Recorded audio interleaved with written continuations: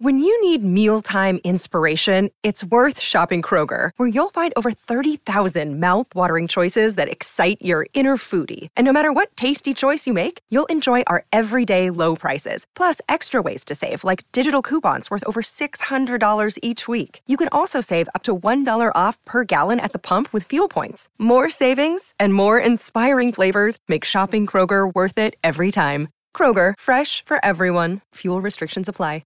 Hello, I am of course Tom Fordyce, and before you enjoy today's excellent Mickey Mantle episode, let me tell you what would happen if you were to visit spreadthatfire.com. What would happen is you would find our remarkable range of brand new fire merchandise, which includes t-shirts, bookmarks, signed posters signed by me and Katie, and of course a tea towel bearing the words Damp Cloth Utopia. What more encouragement could you need? Spreadthatfire.com. Go.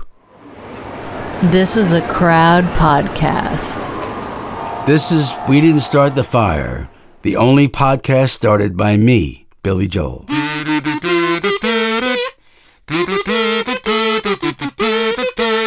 Little Rock, Pastor Nick, Mickey Mantle. Katie, don't make that baseball face just because we're back on baseball once again. Hello and welcome to episode 58 of We Didn't Start the Fire, the podcast that's a number one song that's a skip and a trip around the story of the post-war world. Our guru, Billy Joel. Our mission, to feed our heads. Our pledge, together we will learn without ever feeling like we're actually learning. I'm Tom Fordyce. I'm Katie Puckrick. Katie, shall we toast our toes around the fire? Yeah, let's do it. I want to take that pledge that you that you mentioned. So today we're talking about another baseball player. Thanks, Billy. This is a song written by Billy Joel, and Billy does have a special enthusiasm for America's sport, and that is the ball of base. And today, Katie, because he's treated us on 3 previous occasions to baseball superstars, we have Mickey Mantle. What were your preconceptions or indeed knowledge of Mickey Mantle? I don't have any. I have no preconceptions. Who are the other baseball players that we talked about? Let's just recap. Okay, Roy Campanella. Brooklyn's got a winning team. Yeah. And, of course, Dodgers. the great Joe DiMaggio. Joe DiMaggio. So Mickey Mantle, just another one in this lineup. A man holding a bat, wearing a big cartoony leather glove. Yeah, I am just spitballing here. I don't know. You're the sports guy. You're the guru of athletic endeavors. What do you know about this situation?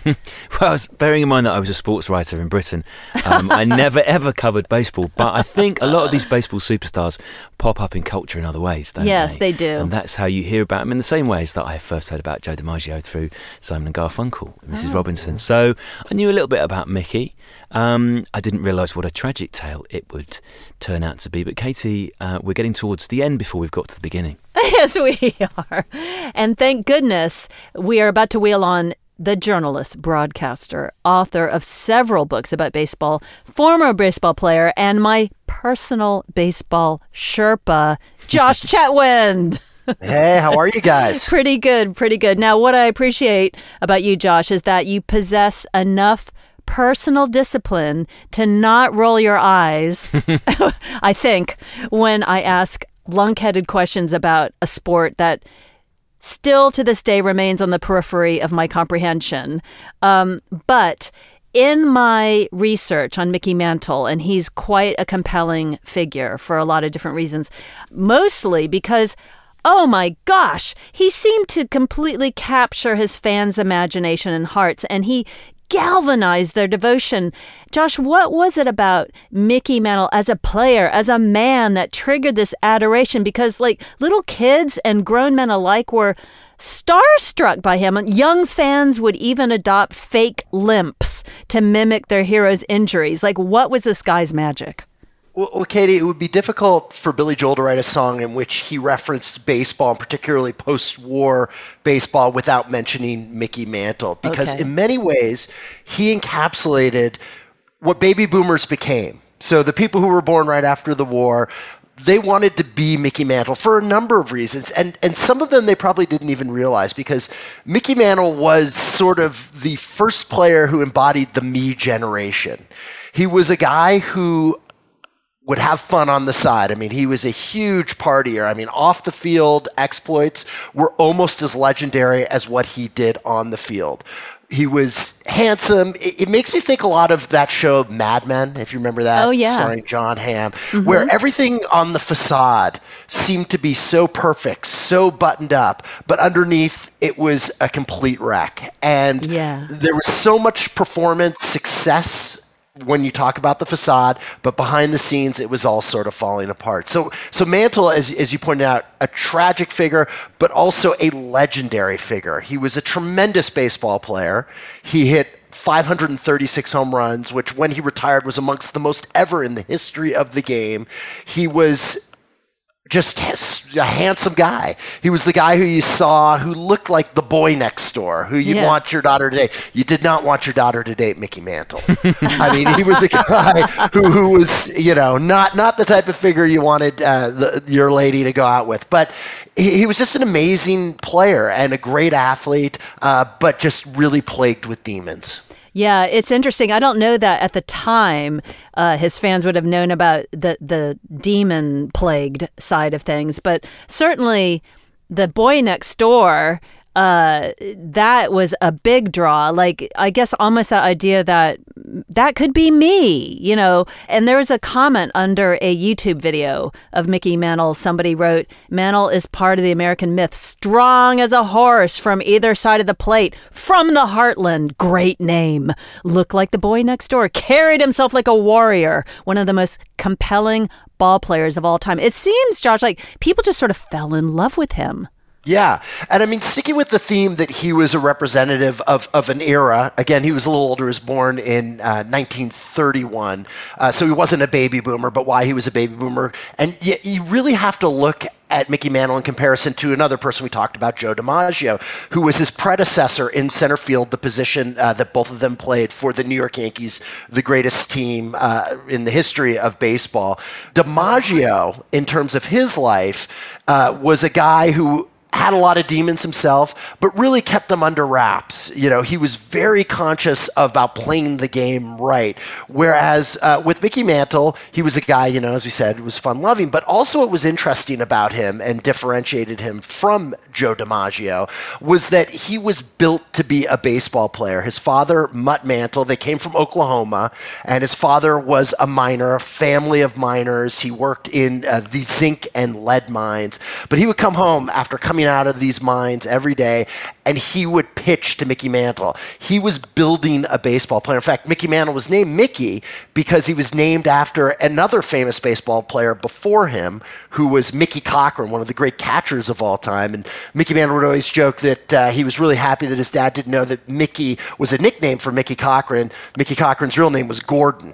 So he didn't want to be a Gordon, and Mickey seemed to be right. But it was interesting that Mantle was a guy who was built to play baseball, whereas Joe DiMaggio, his parents didn't understand why Joe wanted to play baseball. They wanted him to go into the fishing trade and be, just an upstanding American. But Mantle was going to be a baseball player from the moment he came into this world. There seems to be, Josh, an enormous amount of pressure on him when he rocks up at the Yankees, not least because of the jersey number they give him. So we have gone number 3, Babe Ruth, number 4, Lou Gehrig, number 5, Joe DiMaggio, and Mickey is given number 6, at least until things take a turn for the worst. Yeah, so just a little fun fact about baseball and numbers. In the era of Babe Ruth and Lou Gehrig, your number represented where you hit in the lineup. So Babe Ruth, when he played with Lou Gehrig, Babe Ruth was the third hitter, which in baseball, it's a little different than cricket. In baseball, the third hitter and the fourth hitter are considered really your two best hitters, because 1 and 2 are meant to get onto base in order to table set, to have runners who you can then hit home. So that's why Ruth was number 3, Gehrig was number 4. Fast forward to when Joe DiMaggio comes along, they see him as the future at the end of the Ruth Gehrig era, so he's given number 5. So it seemed to make sense that when Mickey Mantle came along and Joe DiMaggio was announcing in 1951 that he was going to retire, that they saw him as the future. Casey Stengel was the famous manager of the Yankees, And he was already touting him as the greatest player that he had ever seen. He said it's not logical how good he was. So they did give him number 6 when he came into spring training. Tremendous amount of pressure. You're absolutely right, Tom, to be told that you're going to walk in the footsteps of these, 3 of the greatest players to ever play the game, and you're 19 years old. And so he makes the team out of spring training as a rookie and does horribly. Well, he started off actually pretty well for the first month or so, and then completely craters. Casey Stengel was heartbroken, but he sent him back down to Kansas City, which was the highest minor league affiliate. The way it works in the major leagues is that you have minor league teams where you prepare yourself, sort of second-tier teams, and the Yankees were in Kansas City at the time. And Mantle was so crestfallen that he performed horribly when he returned to the minor leagues. He calls up his dad in tears and says, I can't do this. I'm going to quit. It's not going to happen for me. His dad drives 5 hours from Oklahoma to Kansas City. And rather than consoling his son, this was a period of tough love, right?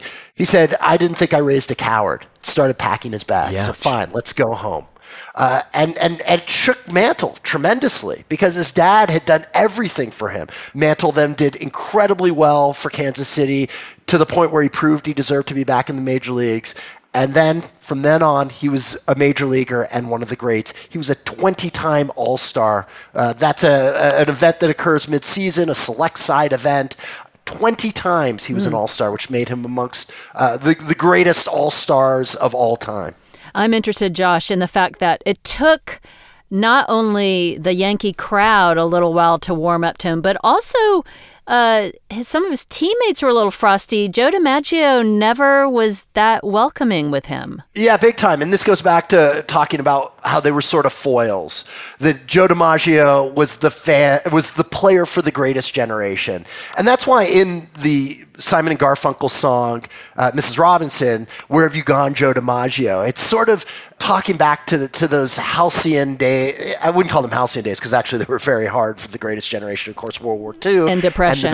Yeah. But when you think about, this person who represented that stoic grit of the earth. Yeah. Exactly. Where have you gone? Where has that gone?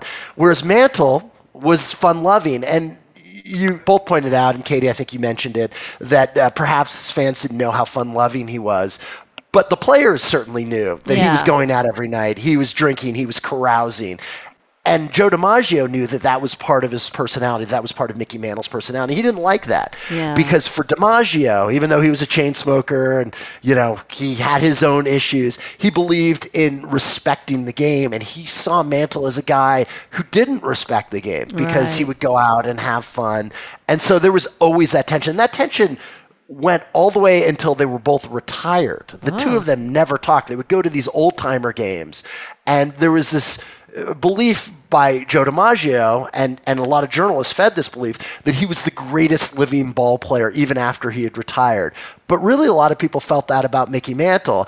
And I think that really grated on Joe DiMaggio because he saw himself as the guy who not only was a great player, he won 9 World Series championships, but the guy who did it right. And that Mantle was a guy who, despite the fact he had success, left so much on the table. He got injured. He was always, he wasn't always hungover. He said that he would never drink before games, but, partied a little too hard. Yeah. And it really was a lost opportunity, and I think that frustrated DiMaggio. Yeah, I can see where Joe DiMaggio is coming from because if you're always towing the party line and then you see this other guy being a little slapdash about his approach and still succeeding, that is really irritating. Yeah, and for Mantle's part, right, he saw DiMaggio is a bit of a prude that, hey, give me a break. I did my job. I was successful on the field. Right. And I'm also interested in the fact that Mickey Mantle was someone who was more visibly emotional on the field. He'd get upset and angry. He'd sort of throw his bat down. Was this considered taboo? Yeah, and again, this is sort of the prototype that the baby boomers looked at, which was, before that, it was all about being stoic. And it was there was a great scene with Joe DiMaggio where after he flew out one time, he sort of kicked the dirt, and everybody sort of held their breath at that because that was the most emotion he had ever shown on the field. There's a great picture of Mickey Mantle throwing his helmet after he got out because he was so frustrated with not succeeding in every single at bat. And it's important to make that point, right? That despite Mantle being the partier, the carouser, all of that, he cared deeply about the performance of his team. He cared deeply about his own performance. But that ability to emote publicly, that was the start of really what we saw with the baby boomers and that generation when they started to hit the field. That we went from those players who were really happy to be there, head down, nose to the grindstone, to people who would show emotion with success on the field, that they would throw their hands up in the air and wave them like they just don't care, right? Like that they were, really excited. And Mantle was the start, the cusp of that period. So 1956 is his most stellar year, Josh, and that's why he appears in We Didn't Start the Fire at this particular point. So can you paint one of your fantastic, Josh, pictures for Katie and me? If we were at Yankee Stadium in his Annus Mirabilis, what does he look like when he's batting? He's 5'11", isn't he? And he's all baseball players have muscle, but he's leanish muscle. What would it have been like as he came to the plate? Yeah, he's a guy who looked like he could have been on a basketball court or could have been on the football gridiron, the American football gridiron. He oozed athleticism. So when you saw him, you just knew. There's a term in baseball, that guy looks good when he gets off the bus. And that's really saved for the people who are just physical specimens. I wish someone had said that about me once. Yeah, no one ever said Josh looked good when he got off the bus. That guy's on the team. So that was the thing about Mickey Mantle. He looked, really good. He had that buzz cut, so he looked just, country handsome. That would be the way I would describe his looks. And no matter which side of the plate he came from, particularly in 1956, the man did damage with a baseball bat. What he did that was so great that year, what was so memorable, is that he hit for what baseball fans called the Triple Crown. And this, during this period before the era of analytics and where we really sort of figure out ways to determine success, was the simple way to determine an incredible all-around player who could hit for average, which meant that he got base hits, he would get on base, but could also hit for power.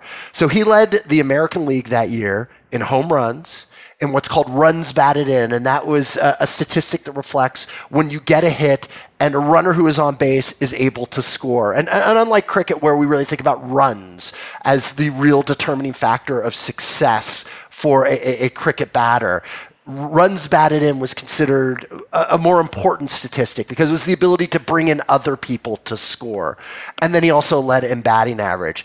And that's only happened 2 times since then in the American League. That's how rare it is to be that dominant a player. Josh, when I've been reading about the length of these home runs, I'm trying to picture them in my head. So the longest one he hit, this is the one at Briggs Stadium, is it? So this is Tiger Stadium in Detroit. Just talk me through, because I've become a bit lost in the architecture of this stadium when I'm trying to picture how far this home run goes. Does it hit a part of the stadium and then everyone spends months afterwards trying to work out how far it would have gone if it had flown free? Yes, exactly. When you hit the upper facade of a stadium, it prevents the ball from reaching its final destination. And with Mickey Mantle, because he hit, again, another baseball terminology, tape measure shots, where you really should be pulling out the tape measure. You need like about 32 of them, right, end to end to probably get to where those home runs would go.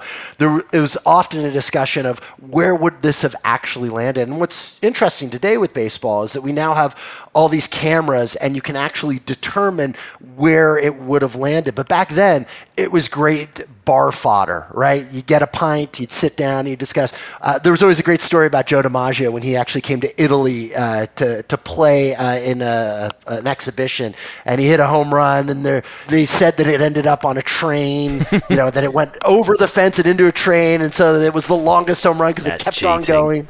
Yeah, exactly. That's cheating. But yeah, exactly. I mean, the thing about Mickey Mantle was that his home runs were so amazing, so far-flung. It captures the imagination. Anybody who is a superlative in some aspect of what they do captures the imagination. And there was no power hitter. And there were some great power hitters during this era, but none that did it in the way that Mickey Mantle probably did it. Well, that has certainly put some jut in my strut. Before I get too carried away, Tom, I think I need to just take a little breather and hitch my wagon to some ads.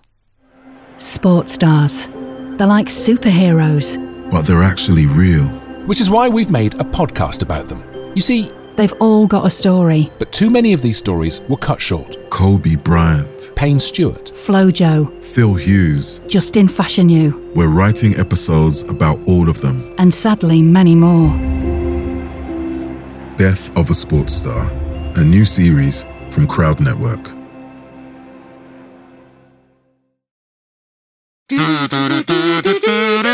He was confronted pretty early on, while he was still a teenager, with his dad's fatal illness.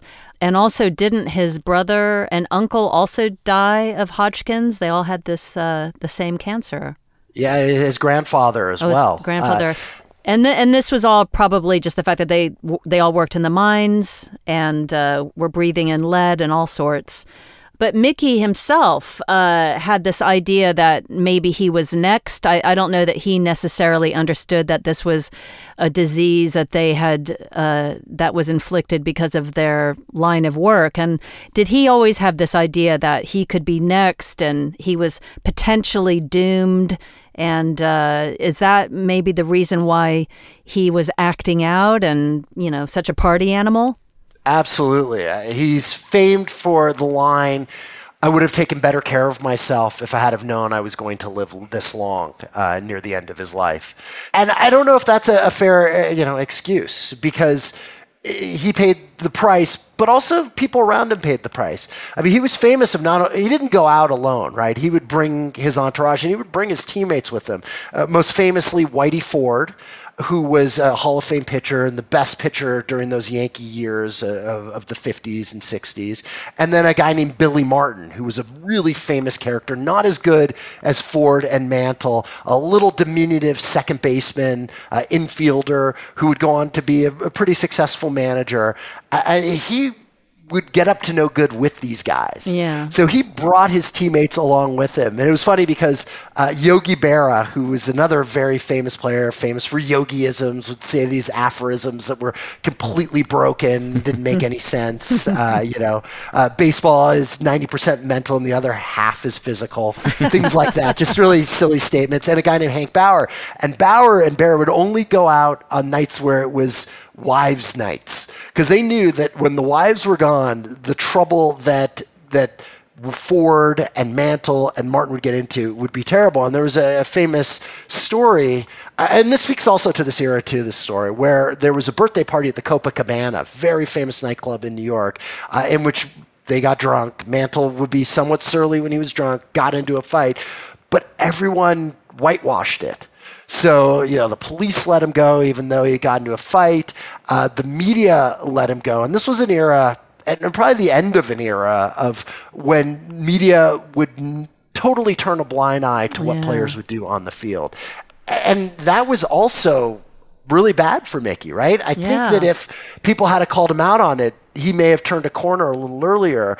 But all the journalists who probably were drinking a lot too during that period let him go. And that sort of helped feed that belief, A, that he could do it, B, that he was invincible, and C, that he didn't have to worry about it. Yeah, and I mean, he did mention to friends along the way that he had a fear of death, but it seemed like this fear of death almost turned into a little preemptive death wish, because he was squandering his talent with the boozing, with the partying, and he was a total absent dad. He'd married his childhood sweetheart, who was back in Dallas with his 4 sons, and who, I guess they all developed an enthusiasm for alcohol because they needed to self-medicate. So he ended up with a drunk wife and 4 drunk kids.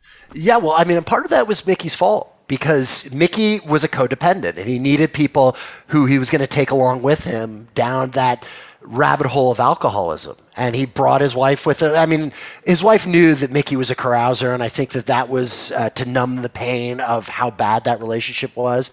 But for the kids, it was, if I want to hang with my dad, this is how I hang with my dad. Yeah. And, Mickey Mantle Jr. died prematurely. I think it's very fascinating for all the differences that Joe DiMaggio and Mickey Mantle had. Both of their sons died prematurely, had strained relationships with their fathers. And I think to a certain extent we see this with very historic figures, that they see the world all throughout their own lens, that it's all about them. And it's incredibly hard to be the child of someone who is so famous and so popular, because you feel like you're never going to attain that level of success. And the parents seem so distant because they're giving to their fans, and particularly this was true with Mickey Mantle in later life when he became this figure in the memorabilia world. Yeah. But that was one of the reasons, I think, that both of them had children who tragically died early as well. And also, I'm curious about the fact that why didn't the Yankees take better care of their so-called investment by keeping an eye on him? I mean, he was clearly troubled. Or is this naive of me to think that they would have this sort of paternalistic view of like trying to keep him out of trouble? Or did they try to keep him out of trouble?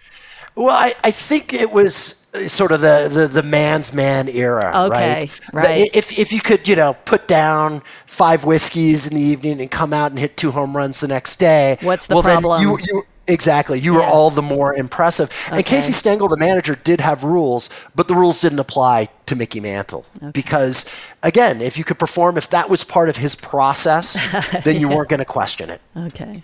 When he was out on the town, Josh, what sort of places would his fame gain him entry to? Is he in all the best clubs in New York? Is he being feted by other celebrities, by film stars, by stars of the musical world?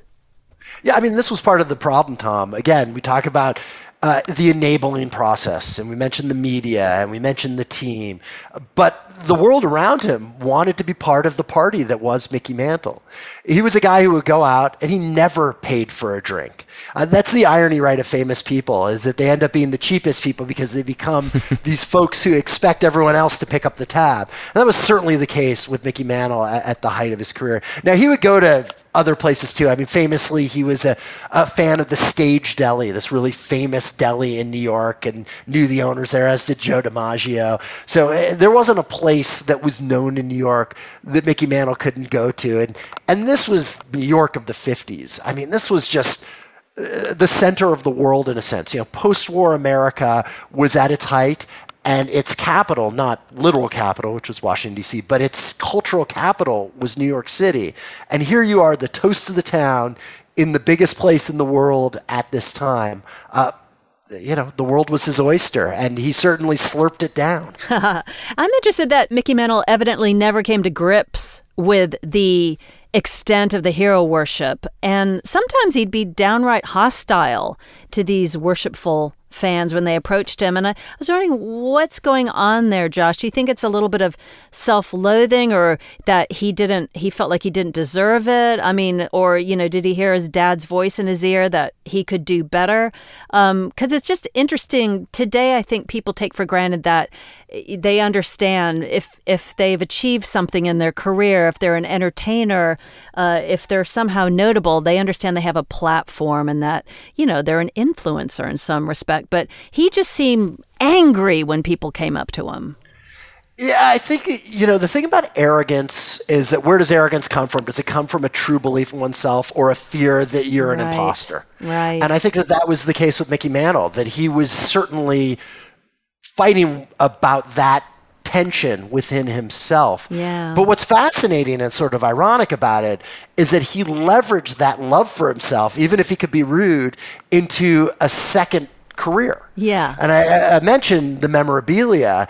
He was lucky enough that he had the aforementioned baby boomers who saw him as the height of a nostalgic figure, who were coming of age, or more than a come of age, but were sort of in that age of wealth in the 1980s, when the idea that collecting baseball cards as an adult didn't seem like a juvenile fantasy.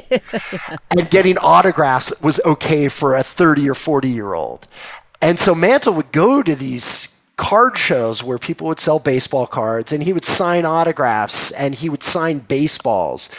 And he made a massive living off of this element. And it's really interesting to think now, his baseball card when he was a rookie in his first year, 1952 Topps Mickey Mantle, is the most valuable baseball card in the world. One sold during the pandemic for $5.2 million. Now, there are others. The card is scarce, and so scarcity has an impact on it. But if there was a player whose card was as scarce and the name Mickey Mantle wasn't on it, it wouldn't go for $5.2 million. So even to this day, that nostalgia has fed the myth that is Mickey Mantle. And so you can understand why he was able to feed off of it and help pay the bills later in life, even though he might have thought, oh, these people are all a bunch of rubes, that they think I'm someone great and I'm just a guy. Katie, when you see footage of the Mickey Mantle in this period in the 80s, there's two different things I think you see. You see, in some ways, a man of great physical strength who's gone to seed, because you can see the effects of the drinking on his face, and you hear stories about how truculent he could be and how unpleasant he could be to people who would come up and just be awestruck. But at the same time as you see all that negative stuff, he's still got that little twinkle in his eye, and when he smiles, he's got such a sort of goofy country boy grin that it's really hard not still to be charmed. Yeah, he's kind of disarming, isn't he?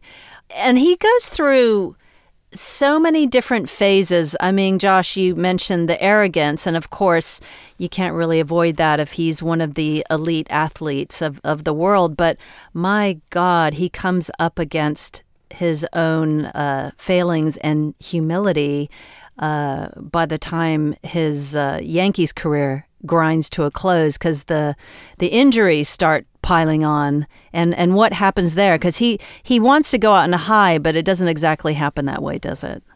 Yeah, I mean, one of the things that really haunted him in his career is that there are a lot of magic numbers in baseball. Baseball is a sport defined by numbers. One of them is hitting 300. That means you get 3 hits out of every 10 at-bats when you play, and that's considered a magic number. And at the end of his career in 1968, he was right on the cusp of that for his career. You kind of want to finish your career hitting over 300. But he had a tough season. The last 3 seasons were really tough. But that season brought his average down below 300 for his career. And that was always a big heartbreak for him, for any athlete, no matter what your level is. To have that reckoning at the end of your career where you're not the best you can be, whatever that best is terrible.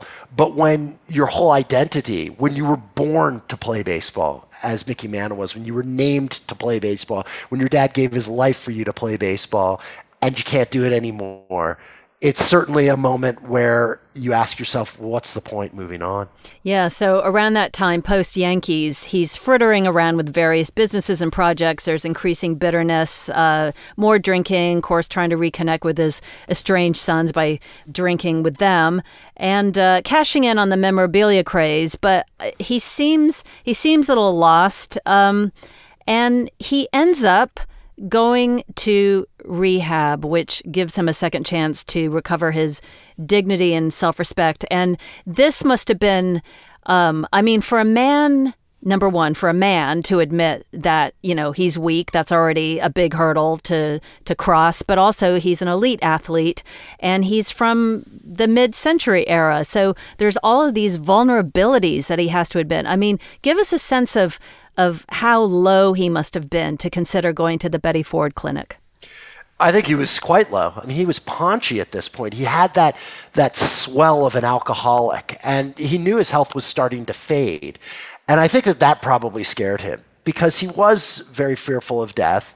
And he finally had come to the conclusion, I've easily outlived my father and my grandfather and other family members, and maybe I need to try and pull it together so that I can have some type of living that is worth living. It was also an era where that was becoming more commonplace. I mean, Betty Ford Clinic is so famous, but part of the reason it's famous is not only because Betty Ford was the first lady married to Gerald Ford, but because she was one of the first high-profile people to admit to alcoholism and to publicly stand out and say, this is a disease that needs to be fought. And right after that period, you saw more and more celebrities having a willingness to confront that disease. And I think that made it easier for Mickey Mantle to do that. There's no way you do that in the 60s or the 70s, because it was considered an embarrassment not to be able to control your drink. Going back to when he was a Yankee great, the reason the Yankees let him do it because they said, oh, he can control it. But to suggest that you couldn't, it was an embarrassment up until probably about the 80s when the Betty Ford Clinic became big and when a number of other celebrities were doing it. So I think that the change in time helped him be able to make that transition. So rehab did give him a second chance, and it also seemed to kind of give him a generosity of spirit where he finally realized his place in the world and how he actually could give back the love and the support that he'd been given his whole life. Well, what it did was give him purpose. Yeah. And he would go out and he would talk about the ills and the dangers and the evils of drinking. And he really became a very vocal spokesperson for temperance and for dealing with alcoholism. And he had such a compelling personal story that he certainly probably helped people along the way. But the damage was already done at that point. And so he had a reasonably short period where he was able to go out and to be a spokesperson on this issue. But then his organs began to fail, and most notably his liver. And he ended up in the hospital. He needed a liver transplant. And unfortunately, it made no difference. His cancer immediately spread to the new liver throughout all his organs. And he passed away quite quickly, though he became somewhat of a born-again Christian on his deathbed, trying to look for something probably to explain it all for him. Because here he was, the guy who was the superstar, who had lived it all, and now he was on his deathbed. His father had died when he was young. And, you know, he was a country boy, and I think it was very hard for him to take in everything that had happened in his life right there at the end. There is such potency, Katie, in the way he is towards the end when he says this man who has been a hero for generations of kids and a man who is an object of obsession for those kids when they grow up, whose final few words are, "Don't be like me." Oh, yeah. Yeah, that's very poignant. That really packs a punch, doesn't it? Mm. Yeah, the thing about Mickey Mantle, if you look back on his life, is that he was a man-child for so long, right? That he had no filter. He could do anything he wanted. And if people let you do what you want, it's hard to mature. I mean, part of the maturation process is being told no and confronting that and being a better person. He never had to do that. But as he got later in life, he was forced to do that through health and the issues that he confronted with his family. And that allowed him to mature right at the end. You don't want to ever say it's too little, too late. The opportunity to be able to reckon with that at any point before you leave this planet is something that's important. But it is, again, tragic that it took him right to the end for him to appreciate that aspect. When he dies in August 95, how does America react then, Josh? Because it's in between, it's a sort of strange era for his former sport. It comes after the great strikes, the lost season. It comes before that great home run battle between Mark McGwire and Sammy Sosa that turns out in the long term to be fueled by something else. So how does America react at the time? Because baseball was going through the grips of labor strife right as he was passing away, for fans of baseball, you really clinged all the more tightly to the periods of the golden years of the sport. And Mickey Mantle exemplified the golden years. So his departure was heartbreaking for so many because of what he represented. He represented a period when baseball was so muscular on the American landscape. And so it was a huge heartbreak. It was a huge heartbreak for the baby boomers. That, oh my God, Mickey Mantle has passed away. That's my childhood, and my childhood is dying. So it was really hard for so many. It was meaningful. I think also the fact that, you know, not only is it that reminder for a generation that none of us are immortal, but he in particular was so godlike, you know, as somebody described him as a warrior. You can't imagine that somebody like that would pass on, would crumble, would not be this infinite source of energy. Absolutely. And he lives on, right? He lives on in his baseball card that's selling for $5.2 million. I think back to Seinfeld. There's a famous Seinfeld episode. I know this is now a little dated.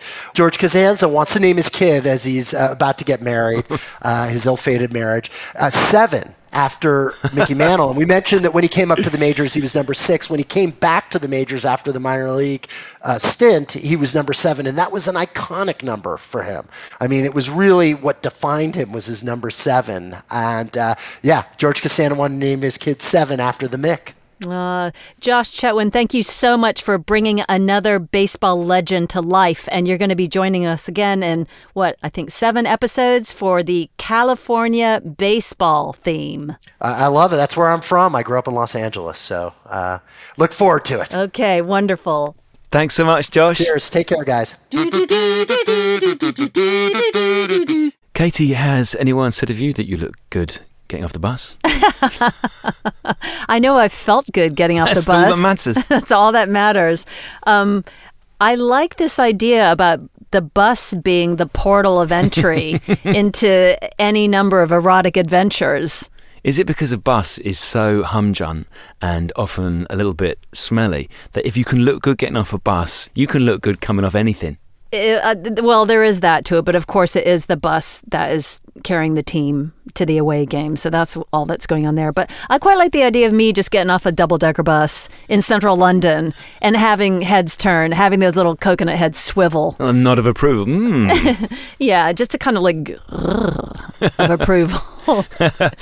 This feels like one that Billy was always going to stick in the song. We know how obsessed he is with Wackabat, and Mickey was clearly a hero for boys of his age grown up across the land. He would be sued for malpractice by Josh Chetwynd, for a start. If he didn't include Mickey Mantle, I think it's obvious. It does deserve a place in the song. Agreed, Katie. Where are we going next week? Next week, we're diving deep into the world of the Beat Generation via the man known as Kerouac, Jack Kerouac. On the road. Huge news. Huge news. Lots of jazzy, beboppy poetry built into that prose. That sentence needed to be 4 times as long, Katie, and without any punctuation to reflect his style. That's one to look forward to if you would like another podcast to listen to. In the meantime, let's recommend Death of a Sports Star. These are the immersive tales of the sports superstars that we loved and lost too early. People like Kobe Bryant, Flojo and Diego Maradona. To find it, just search for Death of a Sports Star in all your usual podcast places.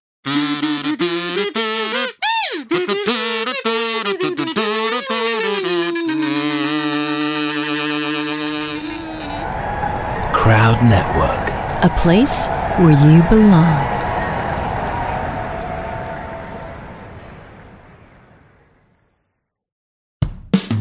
Ever yearned for the perfect pub to reveal itself from some unexpected alley? Well, The Moon Underwater is the podcast for you. Join me, John Robbins, and the lovely Robin Allender. Hi. As we help a special guest create their dream pub. From the drinks behind the bar to the music on the jukebox, The Moon Underwater is whatever you want it to be. So, if you would like to join us in Desire's beating heart, search The Moon Underwater. Or maybe The Moon Underwater will search for you. I'm Ken Harbaugh, host of Burn the Boats from Evergreen Podcasts. I interview political leaders and influencers, folks like award-winning journalist Soledad O'Brien and conservative columnist Bill Kristol about the choices they confront when failure is not an option. I won't agree with everyone I talk to, but I respect anyone who believes in something enough to risk everything for it. Because history belongs to those willing to burn the boats. Episodes are out every other week wherever you get your podcasts. I'm Ken Harbaugh, host of Warriors in Their Own Words, a podcast that presents the unvarnished, unsanitized truth of what we have asked of those who defend this nation. As a country, we need these stories more than ever. Stories from Americans who have borne the battle, including 30-year-old remastered interviews with veterans from World War I recounting their time in the trenches of Europe, and with veterans from World War II, Korea, Vietnam, and from our most recent conflicts in Iraq, Afghanistan, and other battlefields Americans may never have heard of. Hear their stories by listening to Warriors in Their Own Words wherever you find podcasts. Welcome to Anthology of Heroes, the podcast that explores the most pivotal moments of history through the eyes of those who lived it. In this podcast, we don't spend our time recounting facts and dates. Instead, we follow in the footsteps of national heroes, kings, or ordinary people who lived and breathed the moments that shaped our world. We're not hemmed in by eras, borders, or religions. Instead, we seek out the tales of those who defied the odds and fought passionately for their beliefs. Whether they're right or wrong is up to you to decide. From Vercingetorix's doomed rebellion against Rome, to Osceola's unshakable war against the USA, all the way up to the inspiring Sobibor concentration camp uprising in World War II, each episode is an immersive listening experience, blending music and sound effects to really draw you into the story. Our episodes go for about 45 minutes, making them perfect for your commute, and are crafted using a wealth of historical sources, which I list on our website if you want to learn more. I'm the host, Elliot Gates, and I'm thrilled to have you joining me as we uncover history's hidden gems and illuminate the faded pages of our past. Look out for the Anthology of Heroes podcast on Spotify, Apple Music, or anywhere else you get your podcasts from.